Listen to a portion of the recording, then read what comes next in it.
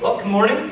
Good morning. My name is Matt. I'm one of the pastors here on staff. It is the women's retreat, and I have 3 little boys at home, and my wife is on the retreat. So, someone knew me well enough to bring me a coffee, because this is precisely what's needed for days like today. If you want to know what 41 women in one photo, tell me what that looks like. Yeah. This is what it looks like. This is them. They're having a great time on the retreat. From what I understand, Darlene, she's one of our elders. She is actually leading the retreat. She's that one, right up there. That's her. And she's leading a great retreat, and I think the women are all having a great time and learning a lot. I want to say to you, good morning. Let me get that off there so you stop looking at it. Let me say to you, good morning. We are week 2 of our series for the winter. It's called Rooted. We started it last week, and here's the basic deal. God wants in us, God wants for us, for faith to grow. Whether you're someone who believes in God or not, whether you have a faith to speak up or not, that's what God wants for you, for your faith to grow, for a faith to grow, and for it to mature, and over time, for it to grow something like a tree, and a tree would grow, and it matures, and then eventually it bears fruit. It bears fruit in the world, and that fruit makes a difference. It makes a difference in your life, in the lives of the people around you. It makes an impact in the world. That's what God wants, for our faith to be bearing fruit. But for our faith to be bearing fruits, it must have roots. And that rhymes. It must have roots that are deep down into the soil of who God is. So that when hard things happen in life, when there are cold seasons or when there are hurricanes, it's the roots of your faith that will keep your tree alive, because they're rooted and fed by who God is. And there's nutrition when there's no nutrition, and there's water when there is no water outside. So we need roots for our faith to grow like that. There's perhaps no question more important in growing healthy, deep, strong roots than the question that's going to occupy us this morning. And it's this one. It's, who is God? Who is the God whom we have faith in? Who is the God whom our roots grow into? Who is the God who is calling forth this fruit from our lives? I probably don't need to do much to convince you that the answer to this question determines a lot. You're probably here this morning, at least in part, because of the way that you've answered this question. You might do the things that you do or not do the things that you don't do, because of the way that you've answered this question, right? The way that we answer this question makes a difference in why we do things. Some of you might be somewhere else this morning, if not for the way you answer this. Some of you might be not alive if you didn't answer this question a certain way.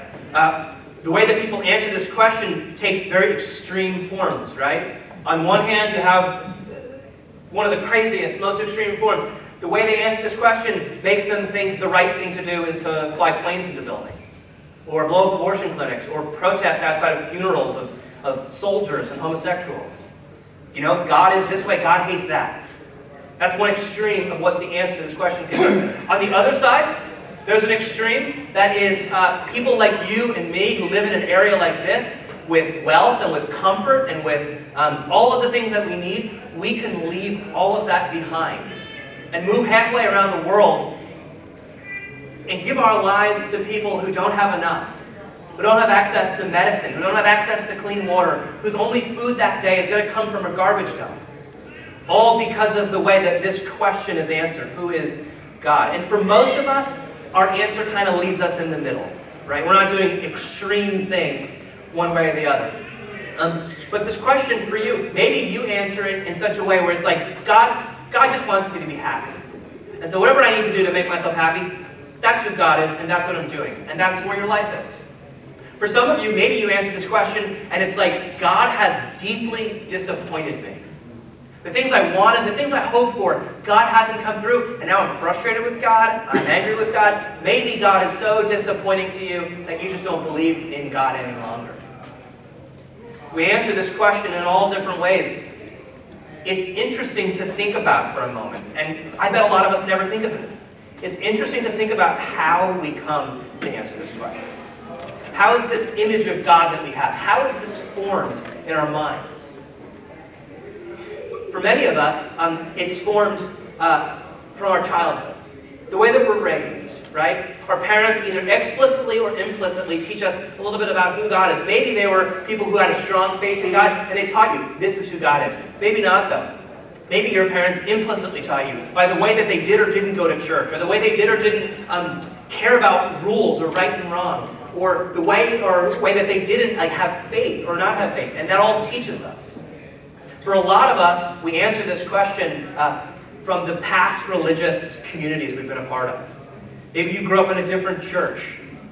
Maybe you grew up in this church. Maybe you grew up in a temple or a mosque or something like that. Maybe you're someone who grew up on the outside of that, looking in at those communities. And that's what shaped your image and your answer to this question, who is God? For a lot of us, it's a mix of these kinds of things. Of course, also with just kind of what we catch from the air, right? What we get out of culture. Because if you turn on Oprah, for instance, Oprah will give you answers as to who God is. And some of it is good, and some of it is really not so good. If you're friends with people on Facebook who are quote-unquote spiritual, you will get spiritual memes in your Facebook feed all of the time. And some of them are good, and some of them are really not so good. You'll hear about who God is from movies and from TV shows, from what you read. And we sort of catch it. And what happens is, what happened in our childhood, the religious communities and experiences we've had, what we hear, it all kind of gets shoved together in this image of who God is. And for most of us, we never really reflect on it. When I was a kid, I grew up in a different kind of church, and we went to this church like 2 to 3 times a year. We went on Christmas Eve, Easter, and then whenever I had to go to like church school to grow up in the church, that's when we went. And for me, the image of God I had growing up was that God matters for about 45 minutes a week, 50 minutes on a really bad week, right? And the rest of the week, it has nothing to do with me. And what God seems to care about at that place was, God cares about church and church things, and the church building, and church people, and the smells that the church candles make, and the smells that church money makes. That's what God cares about. And so I could put that totally aside. When I was in church school, when I was a kid, about 10 years old, I think I just watched Terminator 2, Judgment Day. Remember this? Remember? Yeah. Let's get a cheer for T2, right? The beginning scene in that movie, if you haven't ever seen it, it's like a nuclear holocaust, right? It's a wonderful opener. But it's like a nuclear holocaust. And for me, that was the end of the world. And somewhere I heard that God brings about the end of the world. So the question that I had for my church school teacher was, what about the end of the world? I'm afraid of that. I don't want the world to end. I'm only 10 years old. I got a lot to do. How is the world going to end? Is it going to end? What she said to me was, she said, this is the way the world is going to end. As long as there is someone on earth who is praying, God won't bring about the end of the world. So once the last person, once they stop praying, that's it. The world will end. That's when God will bring about the end of the world. Now, you might not be biblical scholars. That's nowhere found in the Bible. I don't know where she got that from. I can't even believe she actually said that. But that's what I remember. And that one experience shaped my own sense of who God is. Like, for a little while. And I was 10 years old. I'm thinking to myself, I have 60, 70, 80 years left on this earth. There's a lot of people who pray, right? We're not going to run out of them by the time I die. So therefore, I don't have to worry about God. Other people have got this. Someone's praying. There are actually priests and pastors and rabbis and stuff who get paid to pray. So I don't have to pray. I don't have to do anything with God. That's what I got. And for me, what it did was, for one thing, it made God seem like a joke. It made God seem kind of silly. Like, what kind of God would care about that? Seems like a weird thing to care about. That's how he gauges the coming Holocaust? Like, that's strange. It made me think, wow, God is weird and he's disconnected from real life. And it made me also think, you know what, maybe God isn't actually real. Maybe that's just something that the teacher says and that the church said in order to make us pray and whatnot. However we come to those kind of images, and your story might not be as kind of bizarre as mine was, but we all come to them, we all have different ones. We all have these images. Maybe yours is something like a distant God who set the world in motion, but then kicks back with his feet up and watches it do what it does, right? For some of you, if you're doing Rooted in the groups, you might have read this week, God might be something like a 911 answering service, where like, if there's an emergency, you pick up the phone, you call them, and someone comes to rescue you. Maybe God is like a vending machine. When's the only time you use a vending machine? When there's no other food available, right? You go to the vending machine, you put your dollar in, you type the number in or pull the lever, and out comes what you need. Maybe we treat God like that. For others, God is like a police officer holding a radar gun, just waiting to catch you, go too fast, or make a wrong move. For a lot of us, especially in this culture, God ends up looking something like Santa Claus, right? Good guy, loves us, wants to give us good things, but it's up to you whether you receive good things or not. Because he sees you when you're sleeping. He knows when you're awake. He knows if you've been bad or good, so be good, for goodness sake, right? There's a list, naughty list and a nice list. If you're on the nice list, if you do good things, at the end of everything, right, you'll get a big reward. You'll get presents. If you're bad, if you're on the naughty list, you will get coal in your stocking. And that's sort of the way God works. However we kind of find these images, though, what ends up happening with them? Think about it. What ends up happening? As life gets hard, as you grow up, how do these images fare? How do they do? How do these images leave us? I think the answer is they leave us wanting. Because when your spouse or when your father or mother comes down with terminal cancer, what is that image of God going to have? What's that going to do? How's it going to help? When your child is faced with something that you as a parent don't know how to face and how to help them through, how is your image of God? How is God going to help?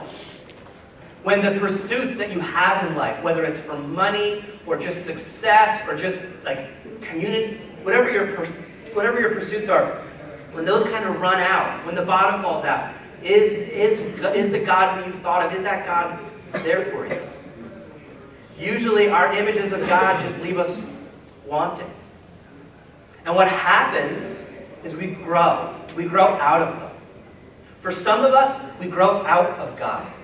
Right? We find out that these images don't work, and so we grow out of God, and we turn away from God and live our lives without God. For some of us, we grow out of them, and we grow into whatever Oprah tells us God is. Right? Or whatever our friends tell us God is, whatever Facebook tells us God is. For some of us, we grow out of them, and what happens is we grow angry.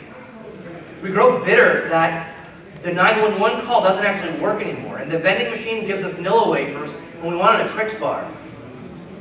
And Santa doesn't seem fair anymore. For some of us, though, we don't grow out of it, we just live with it. And for those of us who do that, it's no wonder our faith is not inspiring. It's no wonder we struggle with who is God in the midst of this. It's no wonder that faith doesn't work the way it should. It doesn't excite you. It doesn't inspire. It's no wonder that faith isn't bearing fruit. The thing about Santa Claus is I'm sure you don't have the same image of Santa Claus today that you did when you were a kid. Right? As you grow, as you mature, your image of Santa Claus matures. The problem with our images of God is that as we grow, as we mature, they might not mature in the same way that our image of Santa does. And we're stuck with an image that worked when we were kids, or worked when we didn't know any better, or worked when life was easy, but they don't work now because they're not true now.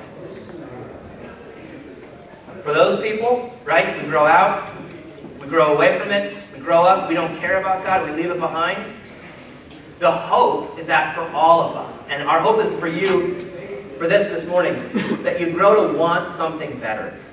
That you grow to want your image of God to actually make sense and to actually be based on like reality rather than what you've heard or what you've been shown.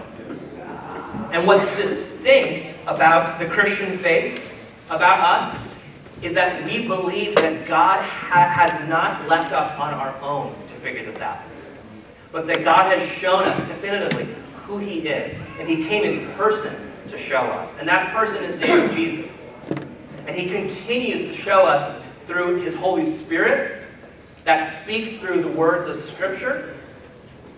And before all of that, he showed us by the way he dealt with, he interacted with, he cared for his people, for Israel, for the Jewish people. So this morning, what we're going to do is look at one of the very first stories of the Jewish people before they were really even formed, as they were being formed. Because this story, we believe, shows us the heart of who God is, shows us what God's greatest intention is for all of humanity. It shows us a little inside scoop into who God is. And it comes in the book of Genesis. Genesis is the first book in the Bible. And we're going to go back to it, and the story that we're going to look at is actually probably one of the very first stories ever written about God. It takes us back to a man named Abraham. You might have heard that name, Abraham. In this story, he goes by Abram. And let me give you Abram's backstory. By the way, because he's known as Abraham, I'm sure to call him Abraham rather than Abram by accident. Just deal with it. So Abram's a guy. He's just a guy. He's living in a land called Haran. He's got a wife named Sarah. Sarah's issue is that she's barren. She can't have children. That's really painful, and it's horrible today. It's maybe even more so then. So they have no children. They don't know God. These are not people who believe in God. They believe in all kinds of gods and whatnot. One day, out of nowhere, out of the blue, God comes to Abram and says, Abram, I want you to follow me. I want you to leave the place where you're living now. I want you to come after me and follow me to a place, I'm not going to tell you where, but to a place that I will show you. And listen, I will give you children. In fact, I'm going to give you a huge family.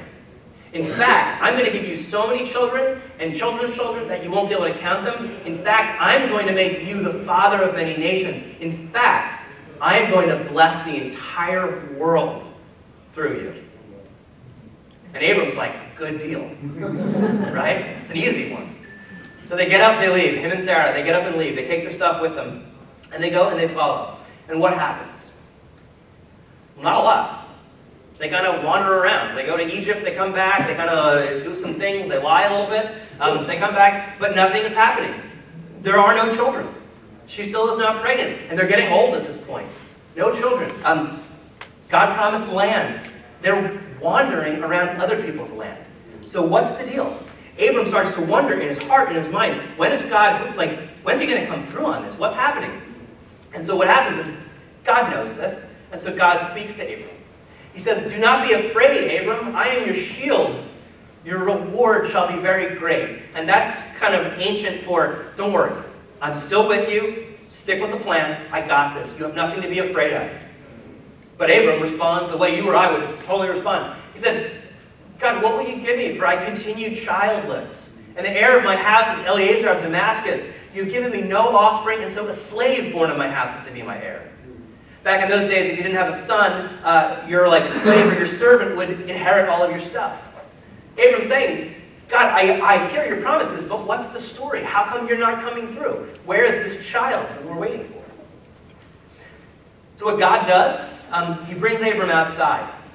It's nighttime, thousands of years ago, there's no light pollution, expansive sky, it's a clear night. He brings him outside and he shows him the stars of the sky. He says, Abram, look up. If you can count the stars in the sky, that's how many descendants I'm going to give you. Children, your children's children, that's how many. You can't count them. Abram is blown away by this. Maybe he was a sucker for starry nights, but he believes God. He believes God. A day goes by, maybe a few days go by. Abram's starting to feel again in his heart, wait a minute, the children I get, what about land? When's the land coming? God knows this. God speaks to Abram. He says to him, I am the Lord who brought you up from Ur of the Chaldeans to give you this land to possess. Abram again doesn't quite believe it. Maybe it wasn't as spectacular as the starry night. And he asks him this question. He says, but Lord, how am I to know that I shall possess it? How am I to know? That's a great question. For any of us who are waiting for God to speak, who are waiting to God to deliver on a promise, this is a question we've all asked. How am I to know? What's behind this question is even more brilliant, though. Because what's behind this question is, God, you have led me this far. God, I have left my family, my home, to come to this place. I am doing this on great faith. You have given me great promises, fantastical vision of the future for me, for my family, for the entire world. And yet, I see nothing of it. God, are you going to make good on your promises? Can you be trusted? Are you someone who does what you say you're going to do? What kind of God are you? That's what Abram's asking. What he's asking is, who are you? And that's exactly the question that we're asking this morning. God, who are you? What kind of God are you? And God's answer is not any starry sky, nothing like that. Instead, he has Abram do something. And it's a weird thing. He has him bring him a bunch of animals. He says to him, bring me a heifer. That's like a little cow, 3 years old. A female goat, 3 years old. A ram, 3 years old. A turtle dove and a pigeon, young pigeon. What is God looking for? Does he want a sacrifice? Does he want a meal? Is he starting a very early petting zoo? What is God looking for? We might not know what God is looking for, but Abraham knew exactly what to do. And so Abraham does it, and this is where it gets really weird. He brought him all these, and he cut them in two, laying each half over against each other. He did not cut the birds in two. No one knows why the birds weren't cut in two. You could read any commentary in the world. No one knows. But Abram cut these animals in two, probably, listen, from long ways, from top to bottom, slicing them right down the middle. It's a lot of work. We don't know what he's doing. Abram would have known, because this was a well-established practice back then. God was making with Abraham what's called a covenant. A covenant is probably a word that you know of. It's really an agreement between two parties. It's a promise. That's like a binding promise. It means something if it's broken. It's like a contract, but it's not as like legal and sterile as a contract. But it's a promise that two parties make between one another. Archaeologists have dug up tablets from this era, from this region, where this sort of covenant thing was like talked about. And this is the way it worked back then. You had two different parties. Usually it was two armies, or two people who were fighting, who were in a battle, or who were in a war, or who were going to be in a war. And what happened usually was you have one party, the superior party, the one that, kicked butt, and then you have the other party, the smaller, weaker one that lost the battle, or that knows if it ever gets into a war with those guys, it has no chance. And what would happen is the two leaders of these parties would come together, and they would make an agreement. Now, the leader of the stronger, superior party, he got to set the terms of this agreement, but they made an agreement, and the basic agreement was this. It was, we will not kill you. We will not destroy you and take all of your stuff if you continue to give us the best of what you've got. The best of your money, the best of your women, the best of your livestock, the best of your slaves, the best of your land, whatever the case may be. And if you continue to give us those things, we won't kill you.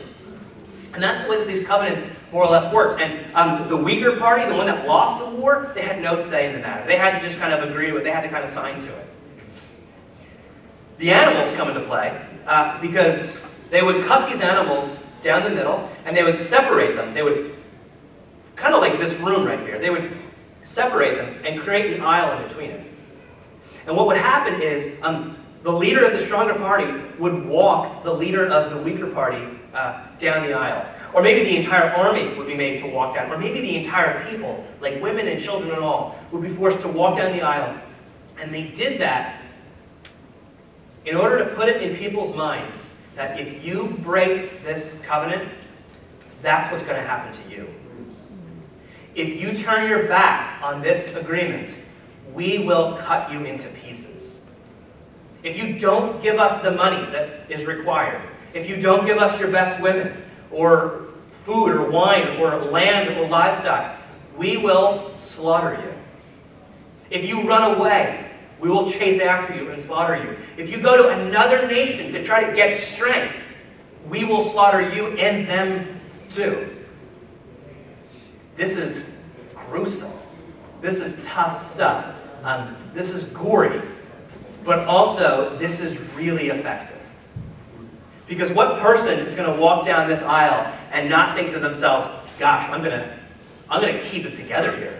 I'm going to do my part of it. Is this what God is like? Is God this serious about transgression? About people turning their back on him? Is God this serious about sin? It seems like it. It's no wonder why what happens next happens next. As the sun was going down, a deep sleep fell upon Abram.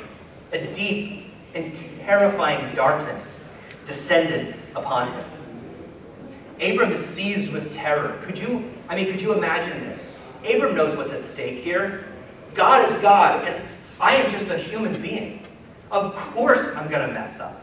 Of course I'm going to turn my back on God at some point. Of course I can't hold up my end of the bargain. And to make it worse, it's not just me, but it's my wife and my, as of yet, unborn children, and my children's children, and all of the families of the earth, all of them who are included in this covenant. If any of them mess up, this is what's going to happen to us. It's no wonder Abraham is seized with terror. This deep, terrible darkness comes over him, and he goes to sleep. I imagine in his dream, he's dreaming, is there a way out of this? Can I run to a different place? Can I find a different God? A God who is a little more gracious than this? Can I renegotiate the terms? Can I go back to Ur and just be a shepherd? This is what is going on in Abram's mind. And while that's happening, while that's kind of going around in there, before he had a chance to wake up, this is what happens. One of the strangest things to ever happen in the history of the world. When the sun had gone down and it was dark, a smoking fire pot and a flaming torch passed between these pieces. Before Abram had a chance to wake from his terrible sleep, when he was still paralyzed with fear, out of the darkness, a light shines and walks down that aisle. A fire pot and a flaming torch. What is this bizarre event? On that day, the Lord made a covenant with Abraham. That's God. God's presence. God's very person walked down that aisle. And what has God done? God ratified this covenant by himself on Abram's behalf. God, the superior power, has agreed to take responsibility for the inferior power when it fails. God, the superior power, has taken the place of the weaker partner. He has signed the deal on both lines. It is God himself who agrees to take on the curse of the covenant if Abram breaks it, if his descendants break it, if his children's children break it, and now included if all of humanity breaks it. God agrees to take on that curse. God agrees to pay the penalty for that transgression. God pays the price of their sin, of our sin. God agrees to be killed. He would give his life in return. He will live under the threat of being torn in two. That is strange. It's weird. It can't be true. This must just be symbolic language, because what sort of God would do that? Fast forward a few thousand years. Jesus Christ is nailed to the cross. He's being hoisted up. That's God himself on the cross, we believe. Jesus Christ is nailed to the cross. He is struggling to breathe. The life is running out on him on that Roman torture device. And listen to the way Luke describes this. If you've been reading the Bible with us, you just read this on Friday. It was about noon now, the middle of the day, and darkness, a deep and terrifying darkness, came over the whole land until 3 in the afternoon. While the sun's light had failed, the curtain of the temple was torn in two, and Jesus cried out with a loud voice, "Father, into your hands I commend my spirit." And having said this, he breathed his last. Jesus, God in person, dies in the same terrifying darkness that Abram fell asleep in. And at this moment of death, the temple curtain is torn in two. Do you know what the temple curtain was? The temple was the place in Jerusalem where God lived. It was like God's home, something. And in the middle of it, in the inside of the inside, is where God actually dwelled. And people couldn't go in there, because that's where God lived. And the only thing that separated God's presence from the outside world was this thin veil, this curtain.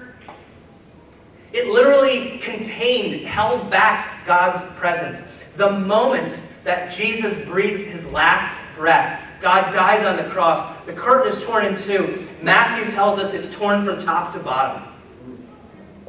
In that moment, the covenant that God ratified on Abram's behalf thousands of years before is paid in full by God himself, by the death of Jesus on the cross.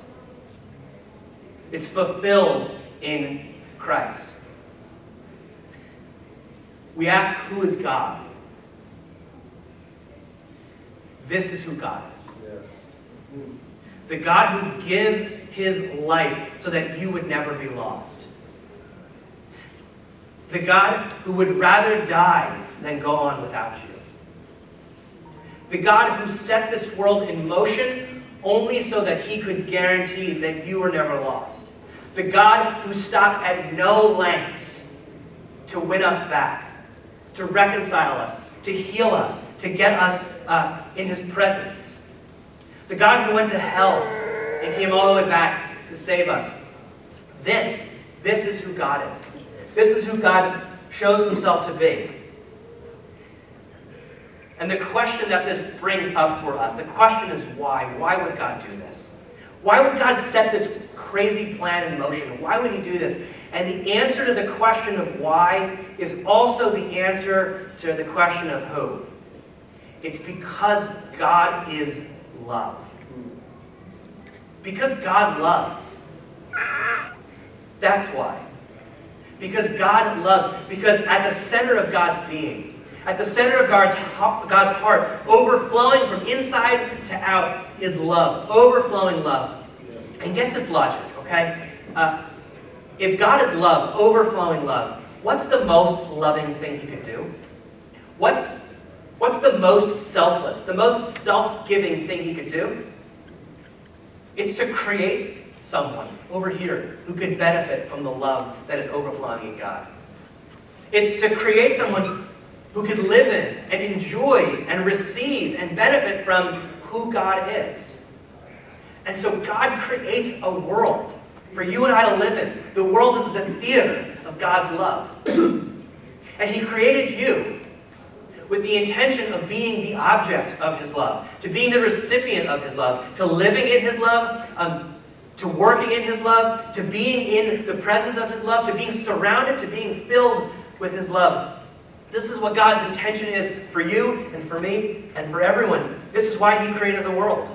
He's so overflowing with love that he created us to enjoy it, to receive it, to live in it. It's what Abram's story, it's what a story is all about. That he created this, and then he did everything necessary to make sure that nothing can take you out of it. That nothing can take you out of his love. That no transgression, no sin, no turning your back on God can ever separate you from the love of God found in Jesus Christ. It's what this story is all about. It's what the story of Jesus is all about. This is who God is. If there's a broad brush that paints God, this is it. And let me ask you, how does your image of God match up with this image? Think about the vending machine or the 911 call or the police officer. Does your image of God fit with this image of God?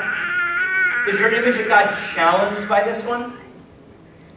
People don't generally like to have their images of God challenged because there are images of God. They kind of work for us. We've lived with it this long. If you think about that, though, it's absolutely ridiculous that any one of us could stumble upon the right image of God from all of the things we've experienced, as if everyone else in the world is wrong and we've got it right. That's ridiculous. The truth is, God routinely and regularly, and he set it up like this, God comes to us from outside of ourselves to challenge our images of him, to show us who he is again and again. And we believe he's done that definitively in Jesus, It's why we read stories about Jesus. We believe that he does that still through his Spirit. We believe he did that through the way he dealt with his people, Israel. And we believe that it's all kind of captured for us in Scripture. It's why we call it God's Word. Because God comes to us through Scripture to show us who we really are, or who God really is. So the challenge, well, there's two challenges. The first one is, if you don't believe this is who God is, please believe it. Please receive that image of God, because that's who God is. I mean, my telling of it is just one telling amongst many in Scripture, but it's a pretty good brush. Receive the love of God if you've never received it. That's one challenge. I can't make you do that. That's only something God can do. The second challenge, though, you can do, and it's this. Don't hold so tight on your beliefs about who God is, or your image of who God is. Be willing to be open to being challenged by who God is, of who God is. Take time to work on that. Reflect on it. What is my image of God? Where did it come from? What image of God am I living under? I might believe one thing about God, but what does God actually mean for my life? What would be forced to change in my life if I believed in God differently? Do I have the courage, do I have the humility to change that and to live differently? Your challenge is to think on that, to work on that, to meditate on that, to pray on that, to seek. That's what we're doing together. It's why we're doing the Rooted groups like we are, to seek an answer to that question. If you're doing Rooted in your groups, you've already worked on that this week. That's one of the things.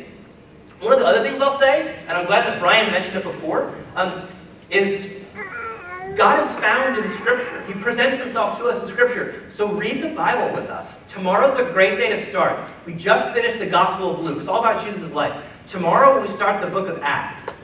Acts is about what happened after Jesus died and was raised from the dead. And Jesus is in it, the Spirit's in it, God does amazing things. It's really challenging. Read the book of Acts, and every day say to yourself, in today's reading, who is God? In today's reading, who is God showing himself to be? If you're adventurous, in today's reading, how does this image of God challenge my image of God? And how does it challenge me to live differently? Read the book of Acts with those questions in mind. Warning, on Friday, there's a really weird story that will need explanation. And if you know, was it Acts 6? If you know that story, you'll get it. Check the website that day for a blog that helps to clarify why on earth God would do what he does on that day. Here's the deal, though. If you're ever looking to answer this question in a way that outgrows the way we did when we were kids, or what we learned in this sort of unformed understanding of God, if you're ever looking for the real, true God, start seeking him now. Start that work today. Start that work tomorrow. Because God is faithful to show himself to us. He is. He's faithful to show himself to us. And it's why we gather like this week after week. It's why we gather in groups to talk about this together, to try to learn together. It's why we teach our kids the way we do. We teach them right out of Scripture so that our kids can be formed with a really good understanding of who God is. And we're committed to this as a community. We don't take our own images of God and bring them all to the table and then expect to deal with one another on our crazy ideas about who God is. But we are committed to continually seeking who God actually is and what God is actually saying to us together in community, so that we might be able to reflect the true God, the living God, the loving God into this world that so desperately needs to know him and who God so desperately wants to know. So this season, this winter, the invitation is to get your roots to grow. Get your roots to grow, not into the version of God who you dreamed up, not to the version of God who we found, not to the version of God that Oprah tells us about or that we grew up with, but the version of God who actually appears in the Bible. And let your faith be firmly planted so that fruit could grow. Let's pray together.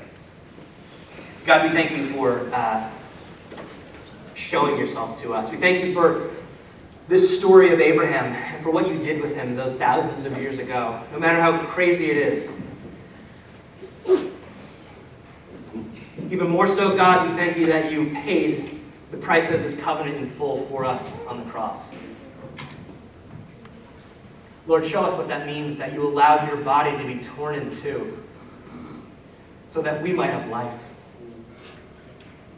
Lord, thank you for Scripture, and we pray that through it you would show us who you are. Thank you for sending Jesus to show us, to love us, to be God with us. Thank you for your Spirit who is continually with us to speak to our hearts in ways that we can't speak to our hearts. We pray that you would speak to our hearts like that now. We pray for Park Church.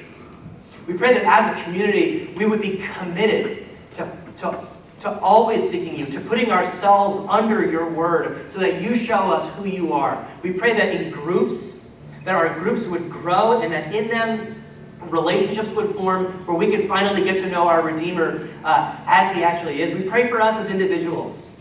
If there is rocky soil in our hearts that needs to be broken up so that roots can grow, we pray that you would do that. We pray that you would give us the humility to put aside our images that just don't work, or that our images that we want to protect out of selfishness.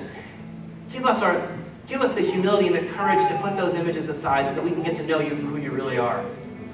Jesus, we love you. We thank you that you came for us, and thank you for paying the price on the cross, for paying our debt, for taking on the curse to set us free. And as we sing the words of the next song, Lord, we pray that you would speak to our hearts now. In Jesus' name we pray.